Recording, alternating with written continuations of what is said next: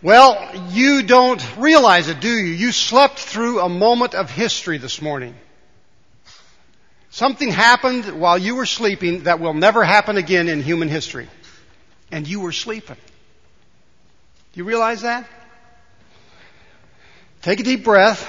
Pay attention here. I'll explain it. This morning at,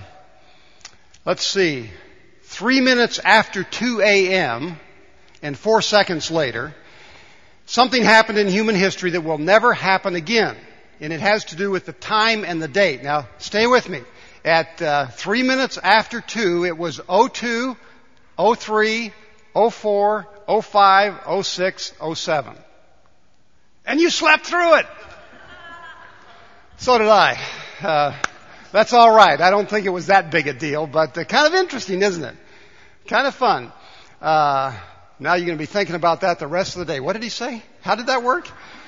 Anyhow, don't worry too much about it.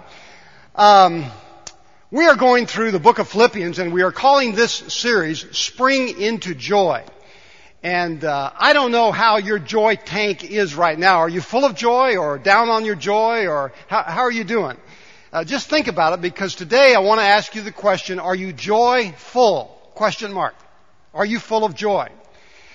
And again, our emphasis this spring is, as we spring into joy, that the book of Philippians is about joy, and here is Paul in a difficult situation and yet full of joy, which I think is an expectation for followers of Christ. So we're going to talk about that today. Now, I have challenged you, and I didn't emphasize this much last week, but I've challenged you to read through the book of Philippians at least once a week while we're in this series. And you can do that very easily. You read a chapter a day. And this will help you become very, very familiar with this particular book, Paul's most personal book. How many of you have read through Philippians in the last week or two? Oh, thank you. Daniel, look around. It's lonely, isn't it? How many of you intend to do better? Join me in reading through the book of Philippians. Just, I don't care how you want to do it, but a chapter a day, you'll get through it easily every week, and that'll be good. We've also been memorizing verses. Now, I know you're all doing this. Right? Sure. Let's look at, and I know it gets a little confusing because some of us have memorized one translation, this one's a little different and so forth, but we're going to look at Philippians 1:6. That was one suggested memory verse. And would you read it with me off the screen? I am confident of this, that the one who began a good work among you will bring it to completion by the day of Jesus Christ. I keep wanting to say Christ Jesus there, but it's Jesus Christ. So that's one verse you can memorize, and write it on a Post-it note, stick it on your steering wheel, put it somewhere, and just review it several times a day, and you'll memorize it. Now, verse number 2 we looked at last week, Philippians 1:21, and remember the context of this is Paul is saying, I really have no bad options. If they cut my head off, so what? I'm going to go see Jesus. If I get to stay here, I get to be with you. And he said, I have no bad options here in prison. Kind of an interesting perspective. But this is the verse. Let's read it together. For to me, living is Christ, and dying is gain. For to me, living is Christ, and dying is gain. Now, I want to encourage you this morning, if you don't mind, here's where we're going. So if you find this sheet, you can follow along real well this morning. And we're going to be focusing on Philippians chapter 1 and 2, the end of chapter 1 and the first half of chapter 2. This is the section which is traditionally put together. And so we're going to begin in verse 27 and we'll end up in chapter 2, verse 18. There are 4 paragraphs here. We're going to look at each paragraph. At the end of this section, there is a phrase that Paul uses that I want to borrow today just to kind of center us on what we're talking about as we think about being full of joy. And the phrase is this. We'll come to it more later, but he says to the church, he says, I know it's a dark day, it's a difficult time in which you're living. There's some suffering. But, he said, I want you to shine like stars in the sky. Now, you all have been outside at night. In the city, it's hard to see the stars because there's so much light from the city. But when you're away camping or when you're out in the desert or up on the mountain and it gets pitch black, you can really see the stars then, can't you? That's a great time for stargazing. And Paul here uses this expression that he borrows from the book of Daniel, chapter 12, where there too it's a difficult time and God talks about followers of God, people of faith, shining like a star. And so this morning, another question is, how shiny are you today? How well are you shining? And I want to challenge us as we go through this section. I want to challenge you to shine like a star. Now, some of you will follow me, some of you won't here. I'm sort of digressing, but Moby, a singer, has a little song, We Are All Made of Stars. I was going to play a video that I found on YouTube, but I said, I better not do that at First Baptist. Probably they would do that somewhere else. But this morning, why not shine like a star? Are you shining like a star? And you say, well, Steve, how do we do that? And let's go to chapter 1, verse 27 and begin. You can shine like a star if you remember who you are. Would you say that with me? Remember who you are.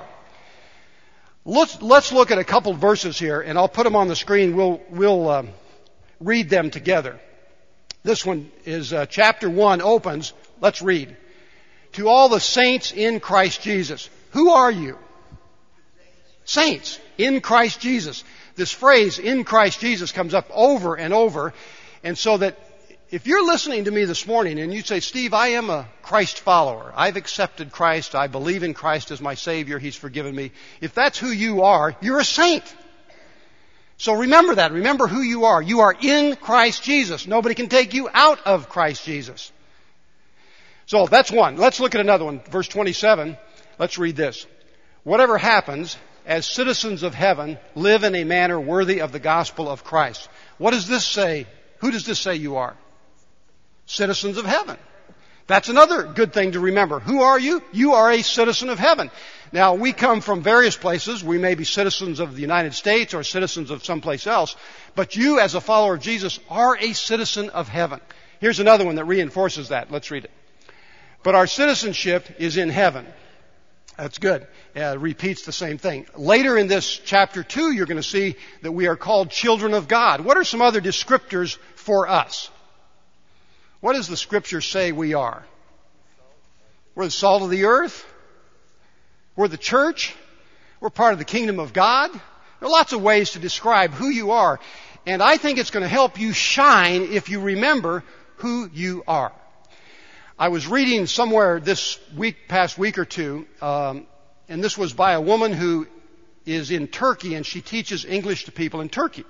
And she also does kind of cultural awareness to other people coming from the United States who are going to teach English there. And she uses this to kind of describe some different world views in Turkey from our own. Now, if I say to you, I'm going to ask you to complete a sentence. I'm going to say a sentence, and then you say what your first response would be. If I said, complete the sentence, I am, what's your response? I'm a child of God. Whew, that's not the one I was looking for. You're messing the sermon up here. I'm a child of God. That's good. What else? How did anybody else just say their name? You know, when I asked Joyce, I said, complete the sentence, I am. She said, I am Joyce. And if you asked me, I would have said, I am Steve. Now, I am a child of God. That's great also. This woman was explaining, most of us in the United States, completing the sentence, I am, would say our name, I am. We're very individualistic. She said, if you ask people in the area of Turkey where I teach to complete the sentence, I am, they always say, I am the daughter of so-and-so, or I am the son of so-and-so. They will name their parents. Or they will say, I am the brother of, or I am the sister of. What's the difference? Is there a difference? It's huge, isn't it? Because they're thinking relationally. They are a community, and they realize, I belong to this family or this community. And so they identify themselves as that. We identify ourselves individualistically. Now, as we go through the letter to the Philippians, Paul is talking to a group of people. And each week we've been talking about Jesus, we've used a little 3-point outline. Your joy is going to depend in many ways on your relationship with Jesus, on your relationship with others, and your relationship with yourself. We've used that as kind of a little outline, J-O-Y. Now this morning I want to talk to you mostly about your relationship with others. Because it is true, how others relate to us, how we relate to others has a huge impact on our joy, doesn't it? And the first thing we're looking at, if you want to shine like a star, remember who you are. Or maybe it'd be better to say whose you are. You belong to a community called the church. You belong to God. You're a child of God. You're a part of the kingdom of God. You're a part of that great host of faithful people who know and love God. As Paul writes to them, and if you want to pull out a Bible in front of you on chapter 1, page 197, Paul writes and he says to them, live your life worthy of the gospel of Christ. And then he goes on to say a few other things, and he encourages them to stand firm. Don't be shaky as a Christian. Be strong. Stand firm. And then in verses 29 and 30, he says this: it has been granted to you the privilege not only of believing in Christ, but of suffering for Christ as well. And then Paul talks about his own suffering as well. And he says to them that they are to shine like stars in the midst of this time of suffering for Christ. And as they suffer, they are to remember who they belong to. It's not the Roman government. It's not a Jewish government. It's Christ that they belong to, even as they suffer. I put in your notes this statement from Helen Keller. And certainly she knew a bit about struggle and suffering. And Helen Keller writes, character cannot be developed in ease and quiet. Only through experiences of trial and suffering can the soul be strengthened, vision cleared, ambition inspired, and success attained. This morning I want to encourage you to remember who you are as you seek to live your life of faith to God. What else? Shine like a star. Oh, before we go there, it is on the darkest night that the stars shine most brightly. So the more difficulty in your life, really the more opportunity you have to shine brightly. Now, shine brightly also. Number 2, mind your own business. Not, David says, not. Look out for number 1. Not. Now, if you want to mind your own business and learn how to do that well, or if you want to look out for number 1, I don't know of anybody that would be a better teacher than Donald Trump.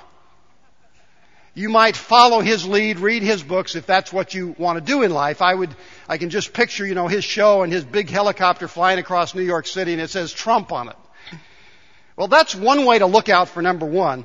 But this is a tough one. And let me read to you the scripture here. This is the Message paraphrase. It's a little different. We'll come back to the version you have in front of you. But follow along as we read. We're in chapter 2 now, the first several verses. And what Paul is saying, it's a little tough to swallow, but let's look at this as we go to chapter 2, verses 3 and 4. Don't push your way to the front. Don't sweet talk your way to the top. Put yourself aside and help others get ahead. Don't be obsessed with getting your own advantage. Forget yourselves long enough to lend a helping hand. Now, verse 3 here is a real challenge. And I want to look at that for a moment. In the New Revised Standard Version, which we have here in church, he says, do nothing from selfish ambition or conceit, but in humility, now here's the tough phrase, regard others as better than yourselves. I have read that research indicates most of us, if we're in a room full of people, think we're above average. Now, that's actually impossible, but that is how we think. True, isn't it? I mean, we've got some humility, but not a lot. And we have been taught all our lives to prefer ourselves ahead of others. Paul says, see others as better than yourself. That's a challenge. That is a challenge. And when you try to do that, that's countercultural. That's not where we're taught in society. And we're swimming upstream. That's a load, isn't it? This past Friday, I had a delightful day. I've been looking forward to it for a long time because Dr. Scholler was speaking to the American Baptist churches of L.A. and Southwest. He was speaking to the ministers. And this had been set up well in advance. And I said, David, I'll be glad to take you down there. Now, for those of you that don't know David Scholler, he's a Fuller professor, an esteemed New Testament scholar, and just a wonderful person. And he's living with terminal cancer. So he has a lot of health problems. Well, I said, I'll take you down there whenever you're tired. We'll come home. So I was really looking forward to my day with David. And we had a delightful time. He shared his story, really kind of his faith story. And there were questions asked, and it was just a wonderful, wonderful time. Now, it's not hard for me to esteem David as better than myself. I mean, he reads Greek better than I can read English. So there are people in life that you esteem better than yourself, right? Sure, there are lots of people. I mean, I think Lance Armstrong can probably ride a bike better than me. You could go on and on with the list. There are lots of people we esteem better than ourselves, but that's really not what Paul's talking about, is it? Not at all. In fact, he's actually saying, I think a paraphrase of this, and if you don't agree, just read the scriptures and figure it out for yourself, verses 3 and 4. But I think he's actually saying, as you look around this room, you mentally say, everybody here is better than me. Isn't that what he's saying? Now that's hard, isn't it? That's just not the way we think. And yet, as I said, read it for yourself. You don't need the Greek to understand this. It's just right there in your face. And so, I think, though, as you think about shining like a star, you will shine like a star if you learn to prefer and serve others rather than just serving yourself. And that's what Paul's talking about here. Now, you say, well, Steve, where might I begin? Well, for those of us who are married, where might we begin? Gentlemen, let me have your attention. All married men, would you just raise your hands? Okay, I want to know, yeah. Okay, thank you. You know you're married. That's good. That's a start. This would be to prefer your wife ahead of yourself. Her interests are first. Could you read the verse that way? Now, if you don't like that verse, you can go to Ephesians 5:25, which says you're to love your wife as Christ loved the church and gave himself for her. That's another way to say the same thing, I think, right? So is that helpful? I didn't ask if you liked it. But you get the idea here. As we think about shining like a star, we're to be able to put, as the scripture says, someone else's interests ahead of our own. Now, parents do this all the time with their children, at least when they're young. But Paul's not talking just to husbands and wives or families and children. He's talking to all of us that we serve one another in this way. It's a great verse, isn't it? Challenging. But it's a great reminder of what Christ has called us to be. And so I suggest you're going to really shine if you can get your head around this idea. It's not mind your own business. It's actually be concerned about other people's business as well. So that's a bit about shining like a star there. Now, let's go on to the next section. Shine like a star. Do your own thing. Work. Work. Let's read this scripture together, and then in your outline, I'm going to ask you to circle the word work. But let's read this together. It's Philippians chapter 2, verses 12, the end of verse 12 and verse 13. Let's read. Work out your own salvation with fear and trembling, for it is God who is at work in you, enabling you both to will and to work for His good pleasure. Now, you see the word work keeps coming up there. You work out your own salvation. God is at work in you. God is enabling or laboring or working to help you make it. Now, what is this not saying? This does not teach that we work our way to heaven. You can't do that. So Paul's not saying that if you work hard enough, you'll get to heaven. Because Paul also had written to the Ephesians and he said this, you get to heaven through grace. It's a gift. For by grace we are saved through faith, that not of yourselves. It's a gift of God, not of works, lest anyone should boast. So we're not talking about working your way to heaven. Salvation is simply saying yes to the gift. So why is he talking about work? Well, there is going to be a judgment day, right? There's going to be a judgment day. There is going to be a day when God examines our life here on earth. And both in this passage, in verses 12 and 13, he talks about that and talks about taking care of it. We're going to look at that in just a moment as we come to the last paragraph in our section. Last Thursday, several of us went to the prayer breakfast here, the mayor's prayer breakfast here in Pasadena. It was the National Day of Prayer. And a part of that experience was that they had invited a man named Dr. Henry Ford to preach. I'll put his picture up here. He is, not preach, to speak. I think he did preach a little. Was he preaching, Arnetta? He was preaching. We got to listen to him. Dr. Ford is a renowned research surgeon in pediatric surgery. He is the head of surgery at Children's Hospital here in Los Angeles, was formerly in Pittsburgh. And he shared his story with us. And a part of that story was, he said, you know, I am who I am because of people that invested in me, challenged me as a boy and a young man, and mentored me. And he told a little bit of his story. And part of that story is coming to the United States from Haiti, landing in New York, not knowing English and growing up there, and then ended up in Harvard Medical School. And he said back in the day when he was at Harvard Medical School, he graduated from Princeton, then went to Harvard. I mean, you get an idea of his level of brilliance.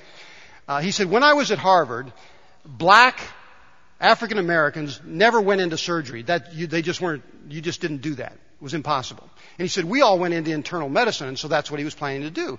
And he said one day, and I wish I remembered the name of the person he spoke of. It was a professor surgeon, I think. But he said, one day I'm standing as a student there at Harvard in front of an elevator, waiting to go on the elevator, and this gentleman talking to me said to me, you should be a surgeon.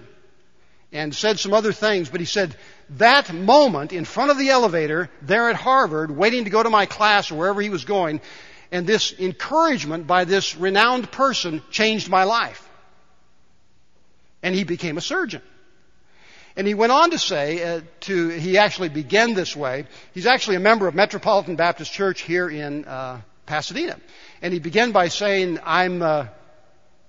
want to give honor to my Lord and Savior Jesus Christ, and gave a great testimony. There aren't too many surgeons who are Christians, by the way. And he gave a very clear statement of his faith. Now, why am I mentioning Dr. Ford? Well, I'm mentioning him because he is a person who is working out his salvation with fear and trembling. And he talked about that. His whole journey was that. Recognizing God has given me these gifts. I'm using them for the glory of God. And that's working out your salvation. Now, you've been gifted. There isn't a person here today that has no gifts. Does God expect you to use them? Absolutely. And you're going to shine like a star as you figure out what God's created you to do, and you do it. But it's called what? Work. Would you turn to your neighbor and say, are you willing to work? I want to hear it again. Are you willing to work? Shine like a star by working. You're not going to shine if you don't work. I'd kind of like to stay on this one. Maybe we'll come back to this chapter on Labor Day. One more comment about shining like a star. Stop whining. Stop whining. You say, why is he saying that? Well, let's look to chapter 2, verse 14. I need to turn the page here. Chapter 2, verse 14. In fact, why don't we all read this together? Why don't you stand up and read it? If you're able to stand, I don't want you to fall asleep here. Let's read this with some gusto. Do everything without grumbling and arguing, so that you may become blameless and pure, children of God without fault in a warped and crooked generation. Then you will shine among them like stars in the sky as you hold firmly to the word of life. Thanks. You can sit down. As you look at that verse, first of all, the first phrase says, do everything without grumbling and arguing. So it's okay to say, stop whining, right? Stop complaining. Now, why should you do that? Why not be a whiner or a complainer? Well, it's going to dull your shine, for one thing. You're not going to shine brightly if you do. But another thing is, Paul says, don't grumble and argue. Why? What's the so that? So that you can become blameless and pure as children of God. That's another phrase about who you are. Remember who you are. But he said, I want you to stop whining so you can be blameless and pure. Now, at the very outset, in chapter 1, verses 9 and 10, Paul is praying for the church, and he says, I pray that your love may grow more and more so you know how to discern what is best in your life. In other words, Paul's praying that you make the best choice. Why? So you can be blameless and pure. Now, that's another high standard, isn't it? Blameless and pure. Wow. I mean, I'm just saying what it says. And so we are to shine like stars in heaven, blameless and pure, not accused by anyone, as we live for Jesus Christ. So he encourages us to stop whining. Speaking of surgeons, I don't know why I'm on surgeons today, but there was a heart surgeon, very well renowned, and of course he could afford a Harley-Davidson motorcycle. And he was in the shop with his Harley, and one of the mechanics there saw him come in, knew who he was, and he said, hey, Doc, can I ask you a question? And the doctor said, sure, come on over. So the doctor walked over, and the mechanic was working on his workbench. He had a motor apart and had been repairing it. And he said, see this motor, Doc? He said, I know how to take it apart, and I've just put new valves in it. I'm going to put the head back on it. I'm going to put it back together. It's going to run like brand new. It's going to be great. He said, yeah. He said, well, Doc, how come I make so little money and you make so much money? It's just not right. I mean, we're doing the same thing. We're just replacing valves. And the doctor smiled and leaned over, put his arm around the mechanic, and he said, "My friend, try to do it while the motor's running." Well, stop whining. Just don't complain. One last comment. I don't know if you saw the Star News this week, but there's a picture, and I couldn't get a picture off of the internet, but there's a picture of this pastor in the paper. His name is Will Bowen, and Will Bowen is a pastor in Kansas City, Missouri. And last summer he was preaching, and he decided, he was preaching on complaining, and he said, how am I going to help people not complain? And he had actually been reading some books on holiness and purity, and in the book there was the challenge, don't complain for 21 days. And he was thinking about, how can I teach this to my church? So he had made up about 250 bracelets, you know, the Lance Armstrong yellow bracelets, those kind of bracelets. These were purple. And on it says, don't complain, or something like that. And so he gave them out in church that morning, and he said, I want you to put this bracelet on and wear it for 21 days, and the bracelet will remind you not to complain. If you do complain, then put it on the other arm and start all over. But the goal is to go 21 days without complaining. And so the news reporter that was interviewing him from NBC said to Pastor Will, well, Pastor Will, how long did you wear the bracelet? He said, I had to wear it for 3.5 months. Because he just, he'd get down the road, and then one of the reporters was trying it for NBC. They put a camera on him, and they were filming him at home and everywhere else. Quite a challenge. But that is what Paul says that we are to do. If we're going to shine like stars in heaven, we're going to have to get rid of the complaint department in our lives. And I want to encourage you in that way. So this morning, as we wrap this up, how shiny are you? How full of joy are you? Because the whole scripture here is encouraging us to be people who shine like stars in heaven and are full of joy. How can we do that? Well, let's review. First of all, we need to remember who we are. Would you say that with me? Remember who we are. We're saints. We're children of God. We're the church. We're God's people. Secondly, mind your own business, not serve somebody. Just day by day, figure out who is it I can serve. Serve somebody. Bob Dylan said the same. Next, what else are we going to do? Work. It's called work. Yeah. And then lastly, we're going to stop whining and shine like stars in heaven. I'd like for you to stand up, and Ted, if you'd come and lead us in this prayer as we pray for communion, I'd like for the congregation, or Dave, somebody, whoever can do that. Let's just lead this prayer. We'll put it up. Stand if you would, and let's pray this together as a way to seal our hearts. Let's pray. Lord, we pray that our love may grow more and more so that we have insight and know what is best. Whatever happens to us, help us to remember we are citizens of heaven, your children, deeply loved by you. God, thank you for Jesus and his example of love and obedience, even to death on a cross. God, forgive us for our self-centered ways. Would you please help us to be humble and to care for others? Would you help us to be so secure in you that we can value others better than ourselves? Lord, we are going to stop whining and complaining. We are going to work out our salvation by living pure and blameless lives. Yes, Lord, we want to shine like stars, full of your light, love, and joy. Thank you and hallelujah. In Jesus' name, amen. Amen. You may be seated.